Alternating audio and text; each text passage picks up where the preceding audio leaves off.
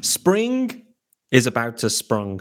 Does that even make sense? I'm not even certain. But welcome to Locked On Marlins. It's Thursday, the 23rd of February. And guys, I want to go back and look at some of the comments that have been made by Bruce Sherman, Kim Ang, and Skip Schumacher. And as well, looking ahead to baseball, spring Marlins baseball coming this weekend, and what we're likely to see, particularly on Sunday. All on today's Locked On Marlins. You are Locked On Marlins, your daily podcast on the Miami Marlins. Part of the Locked On Podcast Network, your team every day.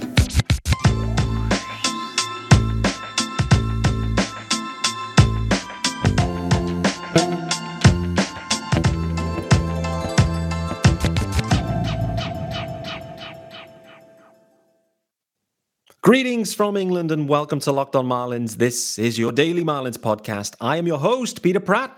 Hit me up at Miami Marlins _UK on Twitter. No TikToks, no Instas for me. I am too old. If you are listening to the pod, hit subscribe. It is your team every day.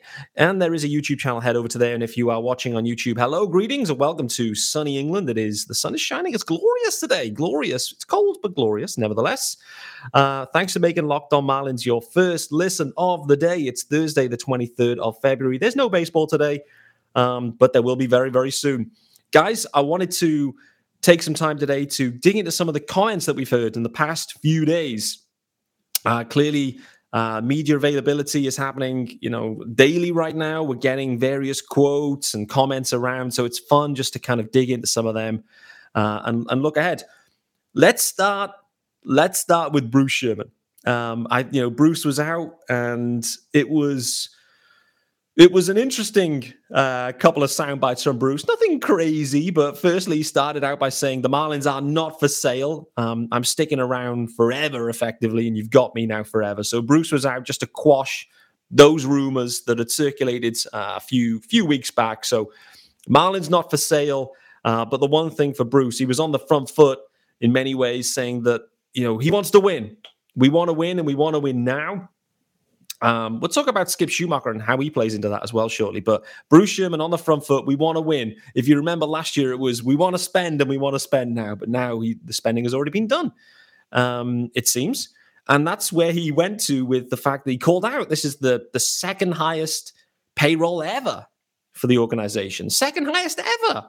I guess what he didn't really get into is the fact that where the Marlins sit in terms of MLB right now. But that's kind of irrelevant. As long as you use your own club as the baseline, then that's fine. And he's calling out the second highest ever payroll.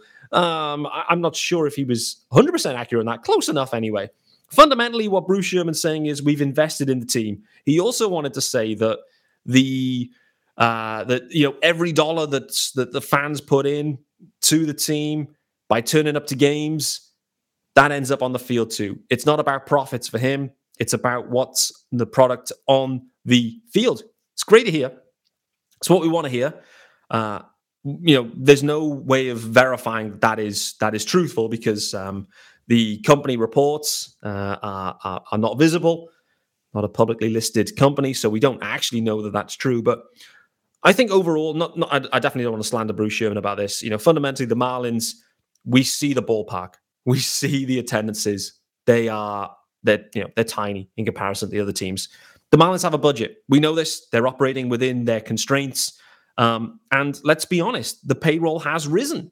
It has risen this year. They've signed a few guys. Clearly, some arbitration numbers are kind of adding to the overall payroll. So some of that is outside of their control.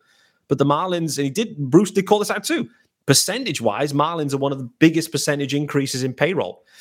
That's, it's interesting. When you use percentages rather than dollar amounts, that's, it depends which lens you want to look through. And when you've got a small amount that increases by an okay amount, the percentage is high. So Bruce Sherman doing some wonderful management accounting is how I would describe it there. But Bruce is out there saying we are not selling the team and we are putting every dollar into the team, not just the guys on the actual field, but he's also talking about renovating, I think, Jupiter. He's also obviously been out there talking about this new academy in the Dominican, which looks fantastic, by the way. So, overall with Bruce, he's saying he wants to win. Dollars are on the field. Dollars are in the infrastructure. It's a new staff in, new mentality, new culture. Let's go. Overall, I liked what I heard from Bruce, and overall, I like Bruce Sherman. I do. I just get a warm feeling about him, and I do hope that it works out. Clearly, and we all hope it works out. And the other thing that he did call out as well in his presser was that the Marlins have made the postseason once in his time, but there was no fans allowed in the ballparks at that point. So, wasn't great. Wasn't a great experience, and he hopes to rectify that. So Bruce saying all the right things. I love to hear it. Absolutely love to hear it. Skip Schumacher, I must say, has been uber impressive. I would say in the pressers he's been out there. There's a few like knock-on effects in terms of what what Skip is talking about, and what I mean by that particularly links to the pitching staff. This seems to be one of these stories that's, I don't even know if it's a story, but we're talking about 6-man rotations.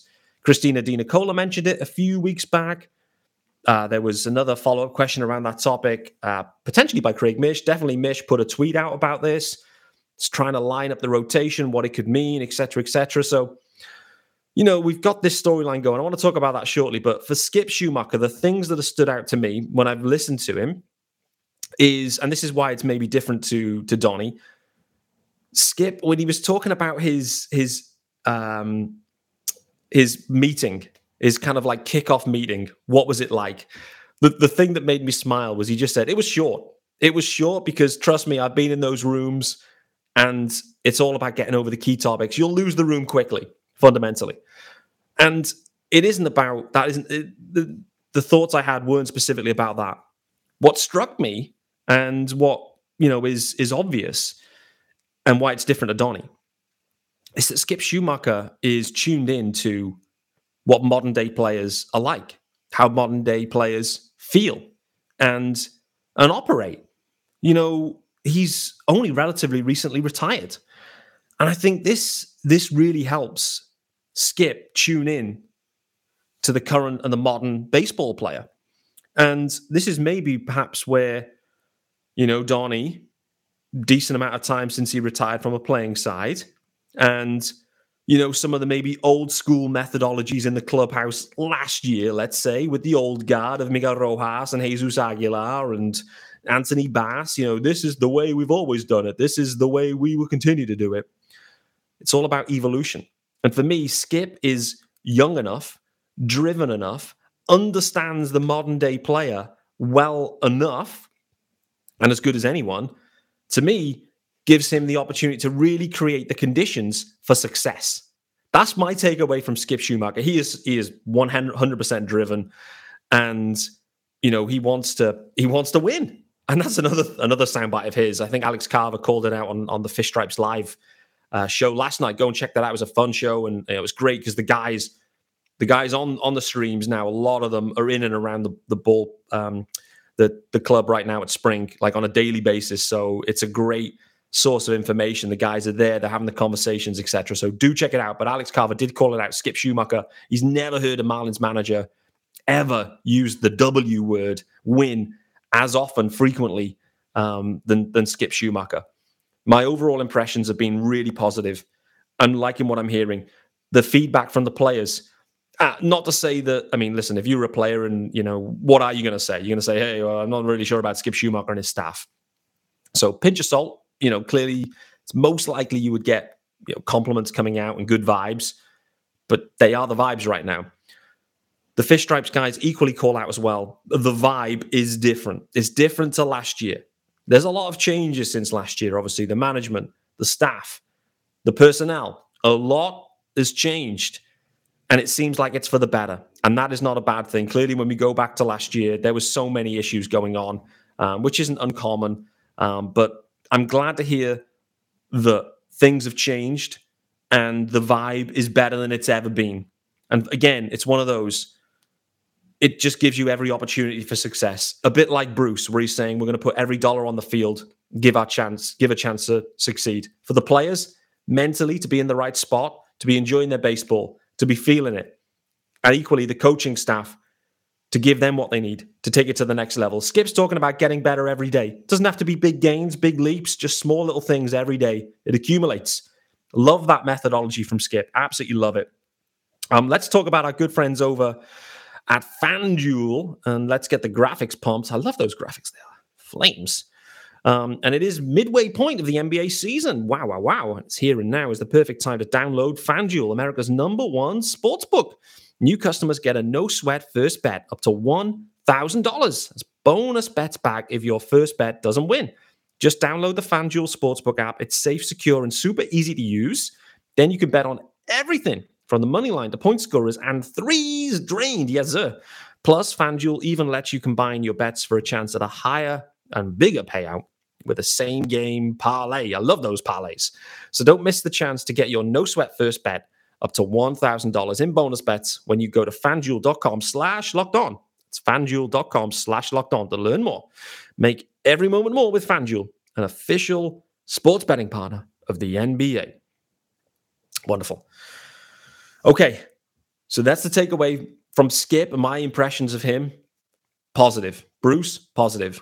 I guess the one other thing as well, just on Bruce, is he kind of alluded to, hey, we're not quite done yet. The offseason has not ended. So we're interested to see what that means. He was equally mentioning like minor league guys as well. Like Bruce is still, he's still getting Kim cooking. What we do know is there's going to be 2 spaces available on the 40-man. Both Anthony Bender and Max Meyer will be moved to the 60-day IL at some point. They won't be involved at all this year, I don't believe. So there's going to be space on the 40-man. Equally, there's some guys, some non-roster invitees that may be vying for those spots. And we'll maybe talk about them at the back end. Briefly, let's talk about the non-roster invitees and who has the biggest chance to make and crack the roster. For me, I think there's 2 of the most obvious candidates, Garrett Hampson, and Devin Smeltzer. I think there's a decent chance that both of those guys make the roster. The 26-man coming out into opening day. Smeltzer for me, and this kind of gets into the 6-man. Actually, I'm going off script. Let's talk about the 6-man rotation as well, and because this pertains to Smeltzer too. So the 6-man has come up because fundamentally the Marlins have got 6, on paper, healthy and good arms that could and should be in a major league starting rotation. So what's driving this is we've got too many arms and not enough rotation spots. Edward Cabrera has 0 minor league options, so he's on the roster.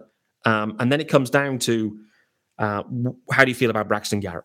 I think that's fundamentally what the question is at this point. Or how does Trevor Rogers look? Because, listen, Trevor Rogers, he had a poor 2022.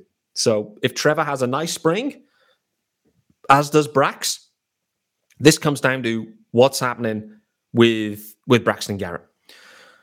For me, there's no value, and Isaac Azut talked about this yesterday, and I'm in agreement with Isaac that Braxton Garrett should be sent down to AAA, waiting for his opportunity as a starter. He proved it last year. It was a wonderful year for Braxton Garrett. He really kicked on, surprised everyone, to be honest with you. And we hope to see some of the same. I did speak about Braxton Garrett coming out of the pen in the future, but that is not right now. Midway through the year, if a few of the other guys have developed and are knocking on the door, and all of a sudden maybe Braxton Garrett's opportunity is shrunken, I do think there's a really nice long man or reliever in there with Braxton Garrett. Not to start the year, though. Having 6 men for 5 spots is fine. Send that 6th man down to AAA and start the year there. He's in a holding pattern, ready to go, when inevitably, a month in, 2 months in, whatever it is, someone will need a rest. Someone will get hurt. It's just the way it is with pitching. And so that's what I would be doing. What that means, though, going into the start of the year, this is why it pertains to Smeltzer, why I've gone off on a random segue or two here. But I think Smeltzer, for me, looks the perfect long man. He really does. And a guy that could also hop up and make a spot start, whatever it might be.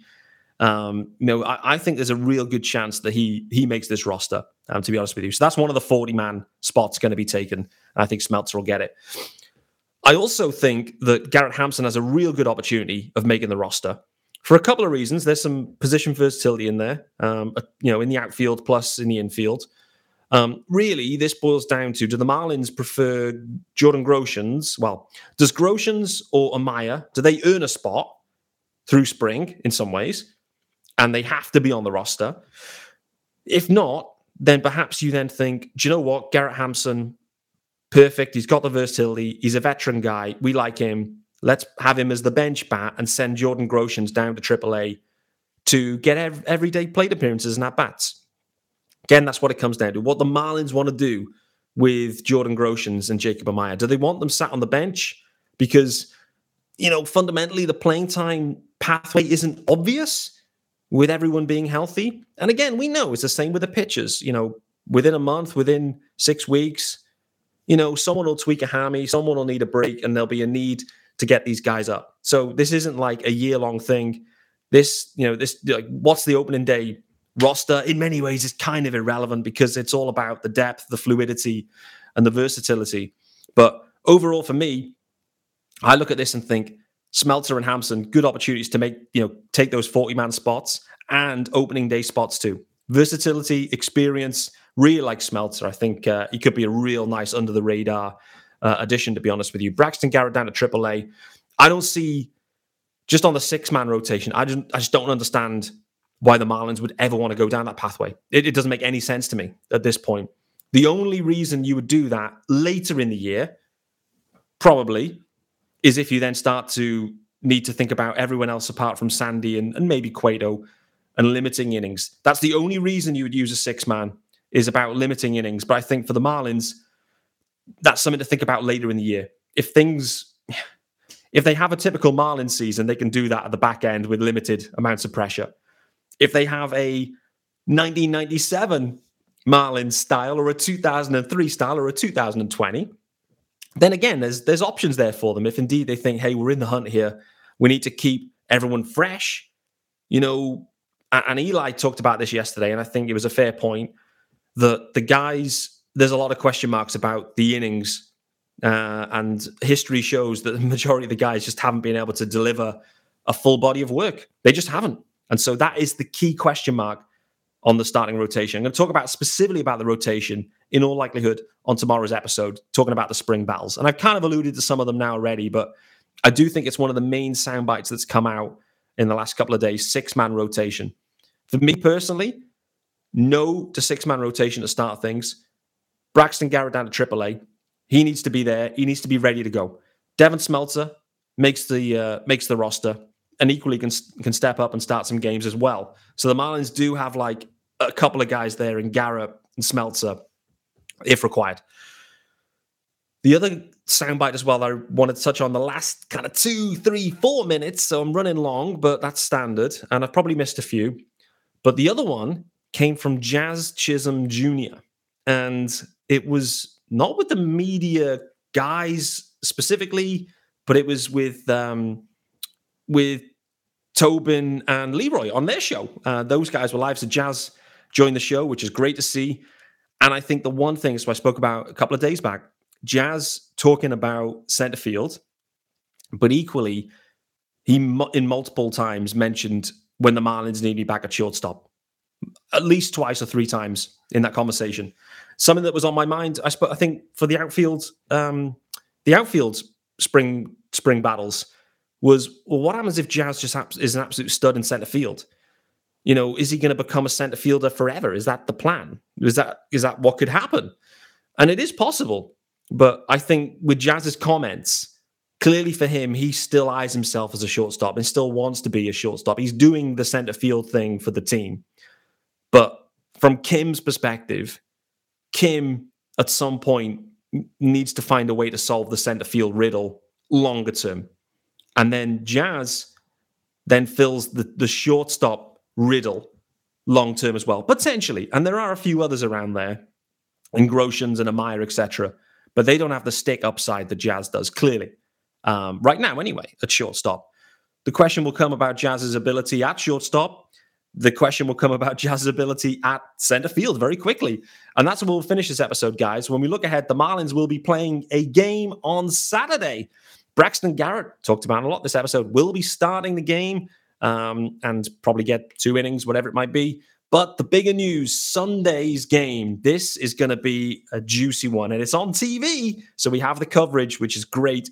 No more of the GoPro from miles away that you can barely see, which is useful. But why is it interesting Sunday? Well, you've got 2 pitchers scheduled to go back-to-back.